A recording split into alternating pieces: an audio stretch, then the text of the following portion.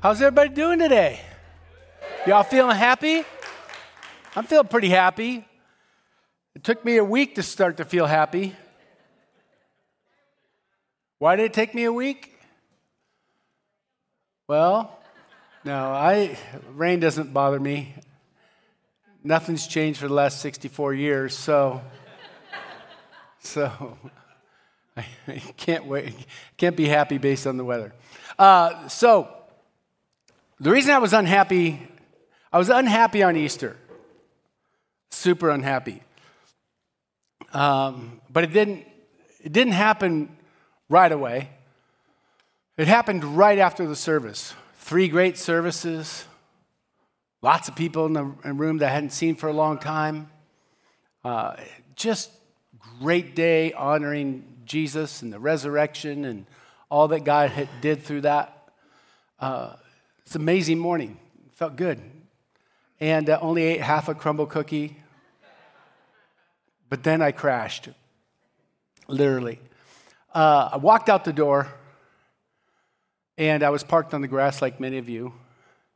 And so I was leaving the grassed area over by the ball fields and straight back like this. I go to make this U-turn to get onto the parking lot. And as I make this U-turn, I'm kind of, so I don't really remember what all happened. But as I'm making that U-turn, the front end of my car is so high because I drive a truck. And I hit something so hard, but I couldn't see what I hit. And all of a sudden, a 650-pound, not a person, but a concrete pot, I hit it so hard that it starts to spin. And it shoots about 10 feet out onto the parking lot, off the dirt onto the parking lot, and is spinning so much that it spins out to where I could see it. And I go, oh, that must have been what I hit. But it's spinning, and all of a sudden, it starts coming towards my truck. So I hit it with my bumper, just kind of like this swinging around type thing, and it caused it to just spin. So it's spinning like a top, and it's coming straight for me, and I'm like going, and it hits me at my door. I go, no, it hit my door. I don't care about the bumper. I care about the door. And it shoots back out, but it's still spinning. And all of a sudden I go, oh no, it's coming back. And it came back and hit my back door. So I have 2 doors on the side. And hits them both. It bounces off and spins again, comes back and hits me again. It wasn't a good day. But luckily, nobody saw it. Except, I look in the distance, and there's Malachi. And he's sitting there like in shock, just kind of like, what just happened? And I thought, well, at least he's concerned. And then I look over, and then I see our security guy, Dan Wyden. He's laughing. Which one do you think is a Christian? No. So I was with our facilities manager, Doug. He just had heart surgery, by the way. Please continue to pray for Doug Evans. He had heart surgery a couple weeks ago, and he's recovering, doing very well.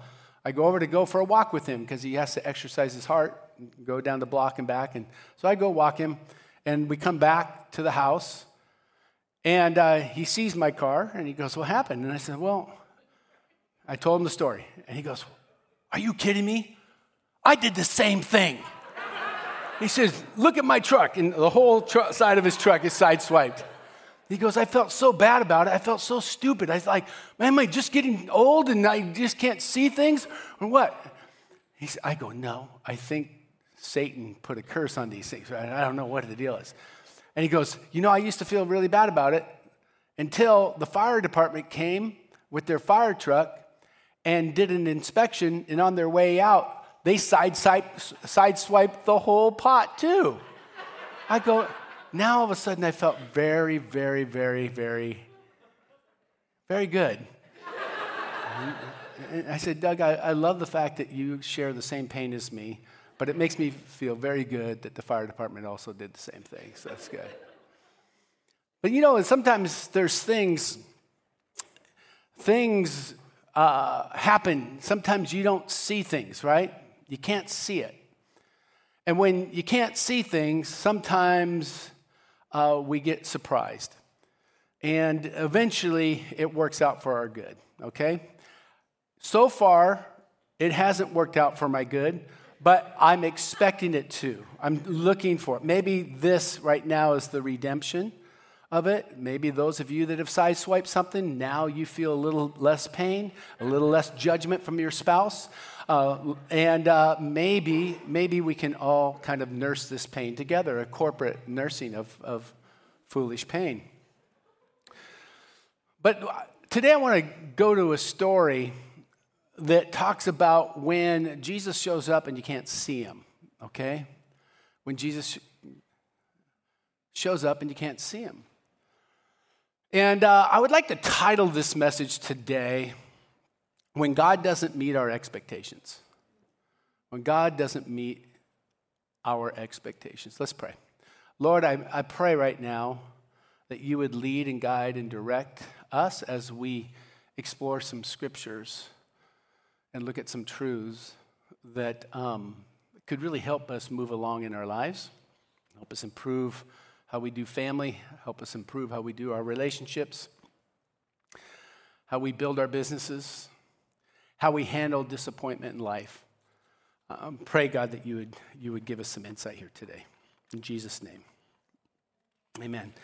We're going to go into this story, and as we go through this story, I want you to understand something. There's two things that are happening as we go through this story. One is this is a true story of something that happened, okay? So there's some facts that are involved with this story. But there's also some truth that you come from the analogies that you can draw from the story, okay? So there's the obvious facts and there's the obvious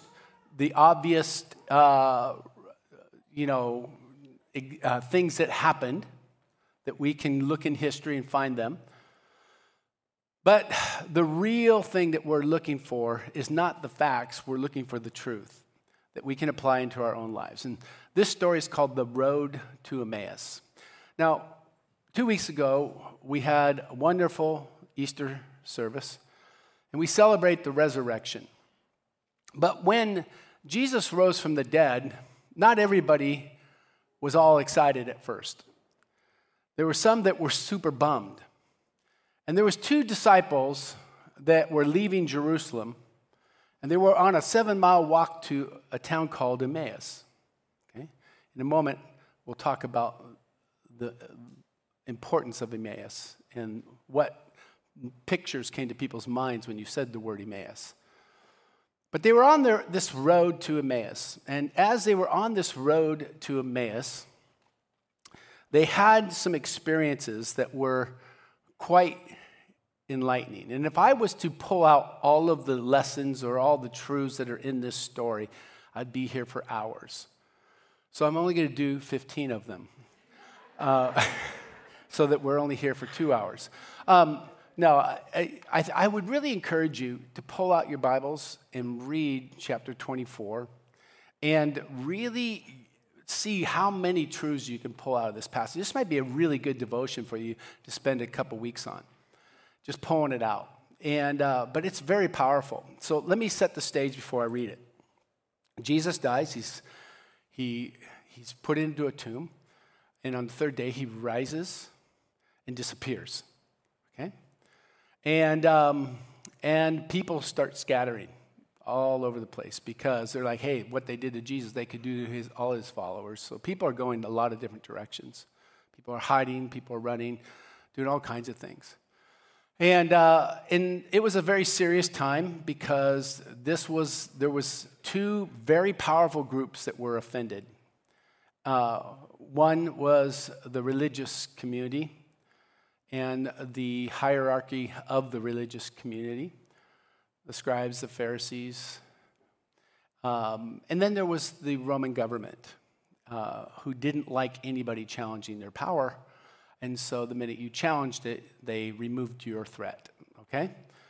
And so this is the climate in which we're talking about. And so let's go ahead to this passage in Luke chapter 24. It's a bit long, but we'll read it and see if we can get through this and pull some really good truth out of it, okay? So this is the day that Jesus raises from the dead, and it says, that same day, two of Jesus' followers, verse 13 of 24, that same day, two of Jesus' followers were walking to the village of Emmaus, 7 miles from Jerusalem. That same day, two of Jesus' followers were walking to the village of Emmaus, 7 miles from Jerusalem. As they walked along, they were talking about everything that had happened. As they talked and discussed these things, Jesus himself suddenly came out and began walking with them. So Jesus shows up. They're on their way to Emmaus. Now, keep in mind, when the writer put this in there, when Luke put this in there, Emmaus was very, very an important part of this. See, Emmaus represented a story. If I say Pearl Harbor, many of you would say that you remember about the bombing of Pearl Harbor, okay? Or if I say 9/11 or New York at 9/11, you have a picture in your mind of what took place on that day. And for these guys, for Jewish people, Emmaus was a place of victory, a place where they were outnumbered, 47,000 to probably 3,000 people, in a battle in which the Jewish people won with a man, last name is Maccabees. You may have heard of that. The Maccabees battle. And they won this battle in a very surprising way. And it was legendary that this small group of people could do something so huge as pushing back an army of 47,000 people.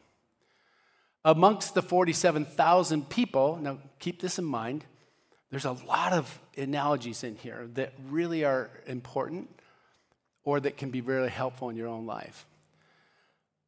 Amongst the 47,000 were many slave traders, and they loved war because when you go to war, you can capture people and then you can sell them as on the slave trade, okay?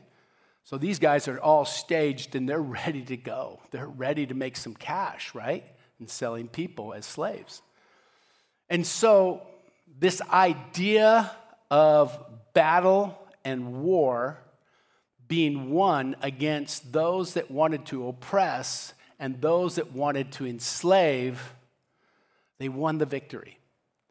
And it's an analogy of what we go through on a regular basis in life is we move from things trying to enslave us or to overcome us or to take the life from us. And when we stand with God, even though we're outnumbered by the odds, we can press on towards the victory. So Emmaus was a good memory for the Jewish people. Not so good for the Greeks, but very good for the Jewish people, okay? So these guys are on their way to the place of victory. They're on the way to where you win, okay? But it also was symbolic of a military win, okay? There's a military win, a win that violence created, because they burned that city down, they burned that camp down where all the Greek soldiers were at, and sent them off, scattered them all over the place. It's a very heroic type thing, okay? But it was all done through violence, all done through burning, killing, destroying.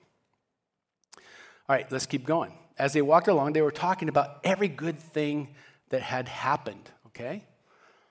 As they talked and discussed these things, Jesus himself, let me reread 14. As they walked along, they were talking about everything that had happened, okay? It's not a good thing. I don't know where that came from. Every bad thing, actually, that had happened to Jesus. As they walked and they discussed these things, Jesus himself suddenly began walking with them. but God kept them from recognizing him.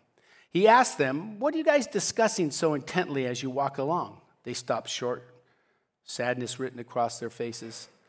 One of them, Cleopas, replied, "You must be the only person in Jerusalem that hasn't heard about the things that have happened here the last few days." Jesus says, "Well, what things?" The things that happened to Jesus, the man from Nazareth. Now notice, they're walking with Jesus, talking to him about Jesus. And God had kept them from recognizing him. They couldn't see him. He was a prophet who did powerful miracles, and he was a mighty teacher in the eyes of God and in all the people. But our leading priests and other religious leaders handed him over to be condemned to death, and they crucified him. We had hoped that he was the Messiah who had come to rescue Israel. These things happened 3 days ago. Key word there, we had hoped. So in other words, they basically figured that we were wrong. He wasn't the prophet that we thought he was. He wasn't the one that did these miracles, or these miracles now are stopped, and this is the end of his reign or his rule. We thought he was a Messiah. So Maccabees, in the battle of Emmaus, he was considered a hero, almost like a Messiah, because he'd saved Israel or Judah. He'd saved Judah from the Greek soldiers. And they were expecting that Jesus would do the same thing, that Jesus would come and take over the Roman government, kick them out of power, and begin to set everything straight with the Jewish hierarchy and set them free from the bondage and the oppression and the enslavement that was going on in their lives. They were expecting Israel. Now remember, they weren't financially prospering. They weren't doing well with health. They weren't doing well with their businesses. They weren't doing well with things. And so there was a lid put on everything. And so here they were, disappointed, bummed out as they're walking. And the first truth that I want you to draw from this is that sometimes when you're walking through life and you're on a journey, you can't see how God is working. You can't see it. And in fact, you think that he's not working at all. And all of a sudden, you begin to question, who is God? Because things didn't happen the way you expected them to happen. They expected him. Now, see, remember,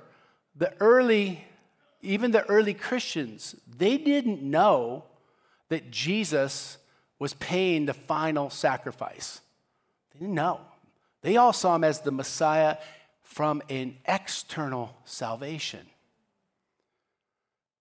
A deliverance from the Romans, a deliverance from the oppressive religious world, a deliverance from their diseases, a deliverance from their poverty.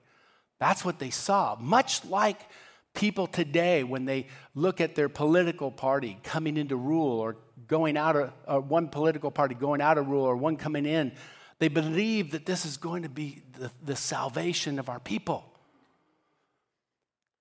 And so it's an external view of how the Messiah really operates.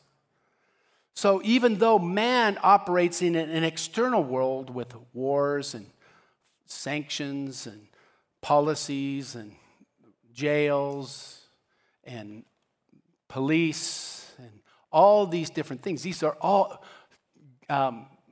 external deliverance or external victories or external punitive type ways of controlling or keeping people free. Are you following me? Okay, and so the city of Emmaus is like this place that stands for human victory, human Messiah, human wins, human settling. And there's nothing wrong with police. There's nothing wrong with having a military, okay? But it's not the same way of dealing with things as God deals with them. So Jesus comes, remember, Palm Sunday, Jesus comes in on a donkey, humble, not in a military fashion, but in a relational fashion, trying to relate to the people. Okay. Are you following me? Okay, so let's keep reading in this and get the rest of the story here. See, they had hoped. So in other words, their vision of what was going to happen didn't happen. God did not meet their expectations. He just didn't meet it. Verse 22. Then some women from our group of his followers were at his tomb early in the morning, and they came back with an amazing report. They said his body was missing, and they had seen angels who told them that Jesus is alive. Some of our men ran out to see, and sure enough, his body was gone, just as the woman had said. Then Jesus goes on to school them a bit and starts reading them some scriptures and starting to explain why he came to do what he did. In verse 28, it says, by this time they were nearing Emmaus, the end of their journey.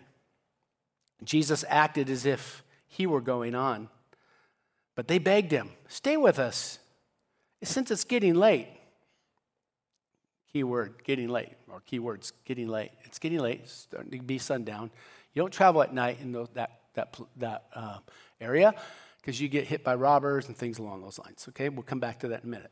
So he went home with them, and as they sat down to eat, he took bread and blessed it. He broke it and gave it to them. Does that sound familiar? That happened just a few days before on the Last Supper, okay? Suddenly their eyes were opened and they recognized him.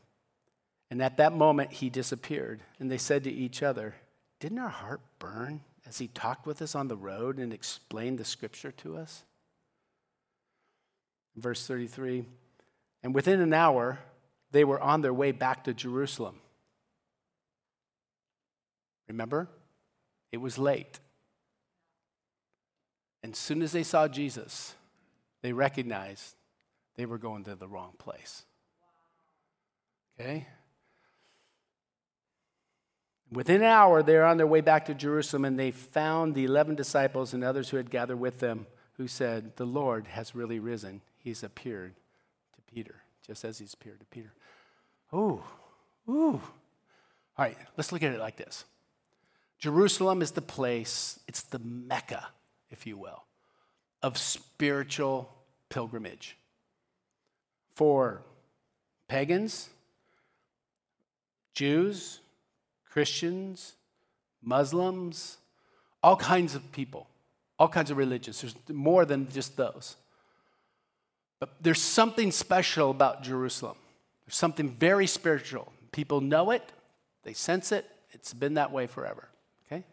That doesn't mean that you are less spiritual because you live in Covington or Federal Way, Fed Wheezy, whatever, right?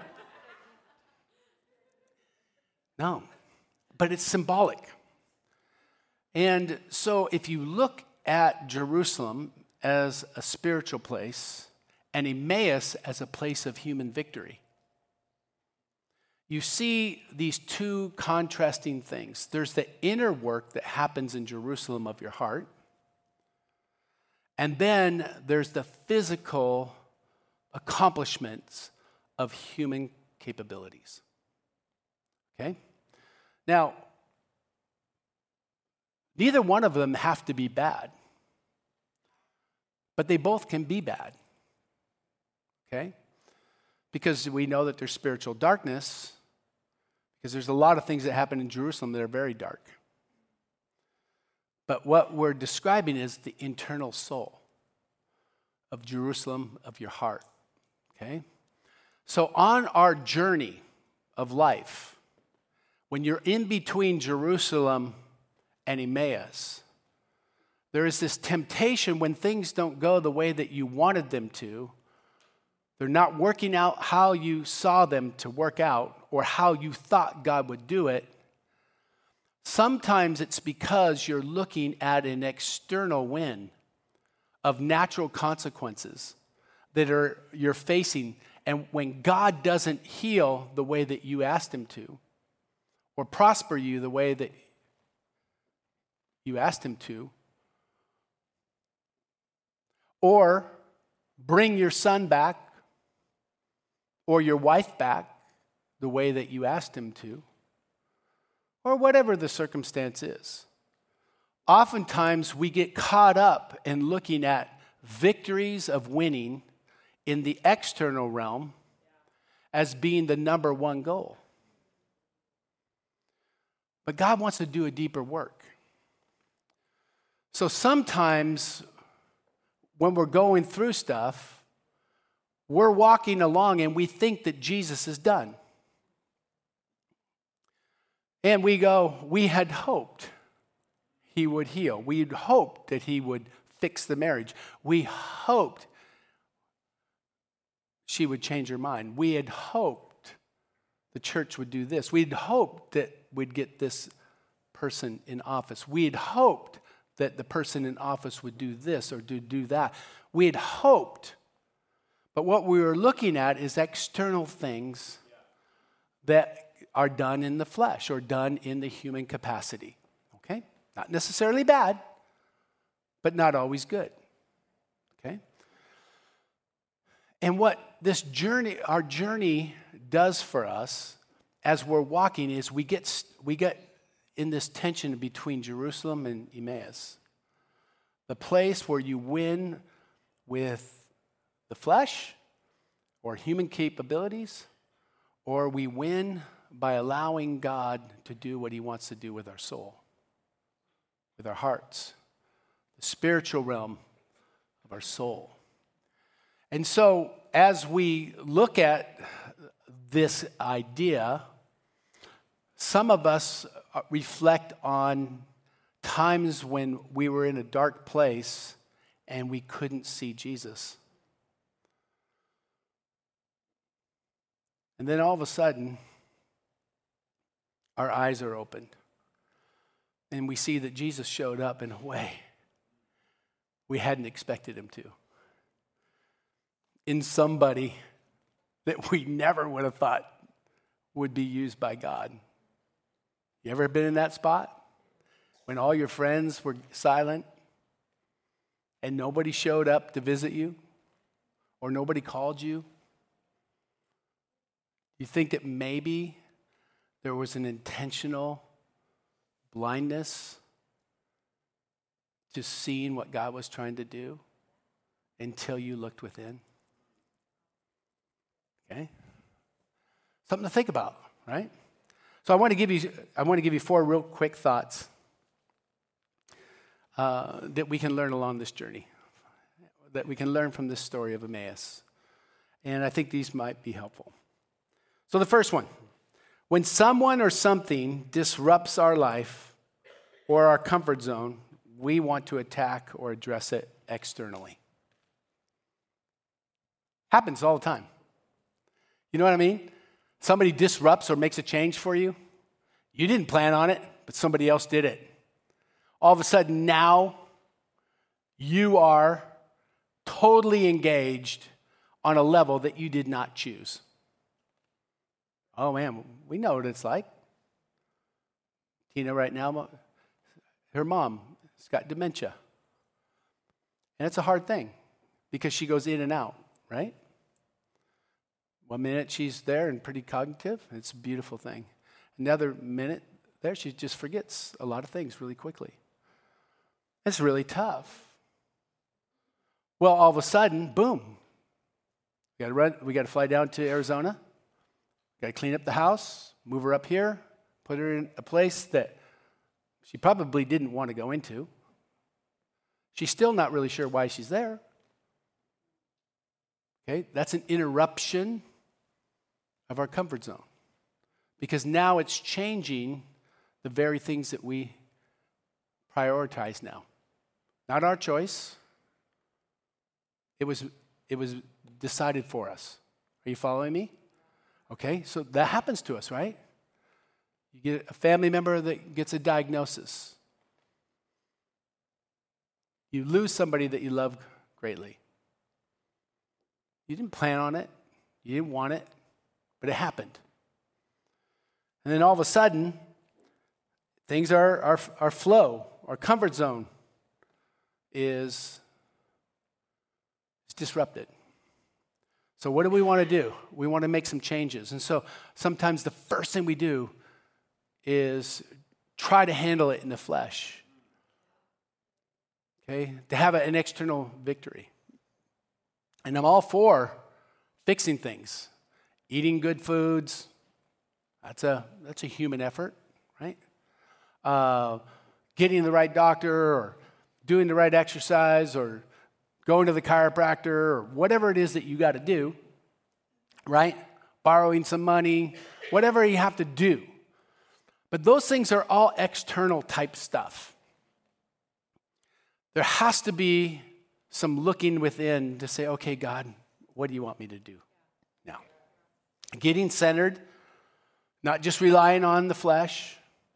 Because sometimes you don't have the tools. Maybe you don't have the sword. Maybe you don't have the money. Maybe you don't have the power. Maybe you don't have the influence. And so the flesh kind of comes up short. You don't have the army to back you up. Okay? But everybody has access to Jerusalem. It's kind of interesting that soon as they saw Jesus and Jesus revealed themselves, they changed their destination. They went back to Jerusalem. They realized, oh man, we're trying to do this by the flesh. We got to get back in the game. We got to get back to the core, to the center of who we are and not let us stress out. So you ever feeling stressed out, like I can't handle this?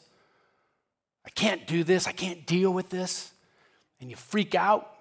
And then pretty soon your response to the situation is worse than the situation. And your anxiety begins to tear you down. So we try to get another president, or we hope that we can go to war. We burn it down. We get violent. We shame. We get punitive. We get forceful. We get angry. We get mad. And then we take it out on God. We take it out on our friends, our spouse, our mom, our dad. Take it out on other people. So when someone or something disrupts our life or comfort zone, we want to attack or address it externally. We got to shift that back to Jerusalem. Number 2, we have expectations for God to fix it our way. Remember when Jesus said, right before he goes to the cross, he goes out and he spends some time with God. Remember, Jesus was all man and all God. Okay? Weird combo. So he goes out there and he's like, God, if there's any way, Father, to take this from me. I'm not looking forward to this at all. Because he's going to feel every pain that you've ever felt. Because he's carrying it all on the cross.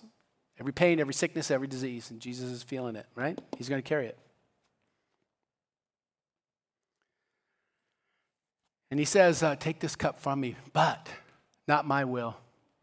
May your will be done. What is he saying? Jesus, I don't want to go. I don't want to go and get hung on the cross with this external punishment and feel this pain. Take it away from me. Take it away. Wipe out these guys. Take me off this cross, before I even get there, right? He's dealing with an external situation, this pain, this sickness, this humiliation, these nails through his wrist and his feet and all the stuff, right? He's saying, take it from me, but not my will, let your will be done. Sometimes I think that we stand for things and we fight for things and we don't hear the voice that says, relax.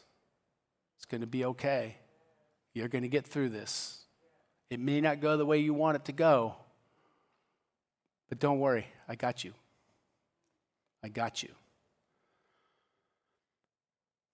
And so sometimes we have a way to fix things and we want God to do it instead of looking at what God wants to accomplish in us internally. Okay? We got to get back to Jerusalem.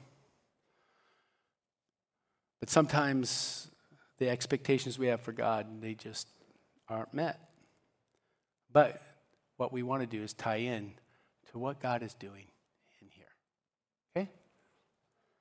Third thing, we often can't see Jesus or God because he shows up as someone else. When our kids were in school, there was a couple situations where, man, we were struggling. And with our parenting, what I would consider our parenting, we're dealing with different situations. And man, we tried all kinds of things. And it's funny when I'm looking back at some of those things and other areas in which we've had some really dark seasons of our lives, Tina and I as a couple. It's interesting how it's never the people that we thought should be there that helped us. It was always people that showed up and they helped us. And when it was all over, they disappeared. Just like Jesus did in this story. It's almost like God is saying, okay, you have a situation going on, I recognize it, and you have a person that you'd like to have come fix this. You have a way that it should be done, but I also have a way, and I also have a person. And it's not going to be your person. And so they didn't recognize this person that was walking down the road with them. And they had been with Jesus. They watched him go on the cross. They saw him. They ate with him. They walked with him. They went on missions together. They saw him do miracles. And it was amazing stuff that they experienced. And yet they're walking with him and can't recognize him. And I feel like God sends people into your life. I know that God sends people into your life, and you can't recognize that it's God because you see all their humanity. But God sent them. Tina and I have very funny stories about tough times of what we get. And the people he sent to us, I was like, God, really? You sent that person? What? This person isn't even like in my top 1,000. And you sent him. Why? You see what I'm saying? All right. I hope that resonates. Some of you are mad because certain friends didn't show up when you were going through stuff, and God kept you from seeing himself because he sent somebody else, and you couldn't see it because you had a plan that you wanted God to fulfill instead of you finding out God's plan being fulfilled. I'd like the band to come up. Last one. We have to get back to Jerusalem. We got to get back to the place where we settle things in here first. Then, once we get this clear, then we can see clear out here. So Paul gives us a great formula in Philippians when he's talking to the Philippian church. He says this. This is so awesome. He says, be anxious for nothing. Pray about everything.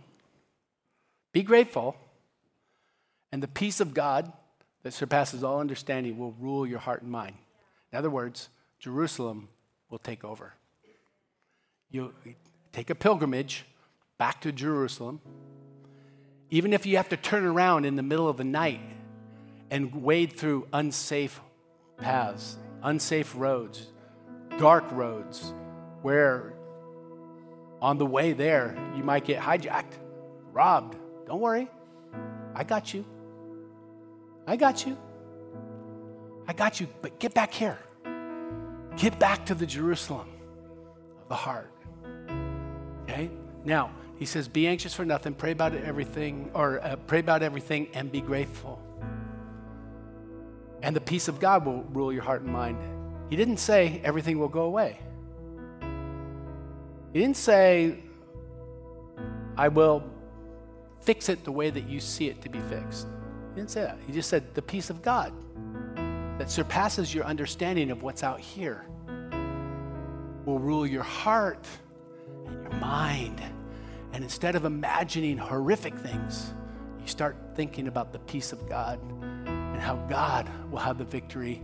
It won't be by my flesh. It won't be by my might. It won't be by my army. It won't be by my force. It won't be by my punitive damage, all that kind of stuff, my violence and my loud voice and my being a jerk. That's not how it's going to work. It's going to be about God coming in and giving you the peace. And when he gives you the peace, then all of a sudden you can see clearly at what your role is. and what you need to do. And then Jesus will reveal himself, and you'll see him in somebody else that you go, oh my God, that's my angel. That's my person. That's who Jesus chose to show up in. You watch. It'll happen for you. Let's pray. Lord, we pray right now for our journey, our road that we're on. Help us see the people that you bring into our lives, and help us release our expectations and grab a hold of our faith. There's a big difference. Lord, we just put our faith in you. We trust that your will is constantly working its way into our lives. And Lord, as we receive it and as we follow it and just hang on to you, Lord, we just believe that the greater days are ahead. In Jesus' name. In Jesus' name. You know, when God shows up in our lives, there's this thing that happens on the inside of our heart. And as Christians in the Christian tradition, once that decision is made to follow Jesus and to focus on the Jerusalem of the heart, we get baptized. And that's what we're going to do right now. We have 3 baptisms this morning, I think, 2 or 3 this morning. I think we have like 13 the next service. And so at this time, I'm going to have the ushers come forward and take the lid off the baptismal tank. After the baptisms, we're going to dismiss the service, and maybe you have a need for prayer because you got a situation where your comfort zone or your life has been altered, not by any choice of your own, or maybe by some dumb thing that you did, I don't know. But nonetheless, you recognize that having somebody help you get back to the Jerusalem of your heart would be a good idea. I would encourage you to come and pray with the prayer partners that are up here at the end of the service. The other thing is, some of you have never received Jesus Christ as the Lord and Savior of your life, the one that helps you sort between this external and this internal, the one that helps you navigate it because he's lived it, he's walked it, he's walked what you've walked through. And as you place him at the center of your life, man, beautiful things begin to happen. That anxiety lifts, that peace comes, and the best days of your life will follow you.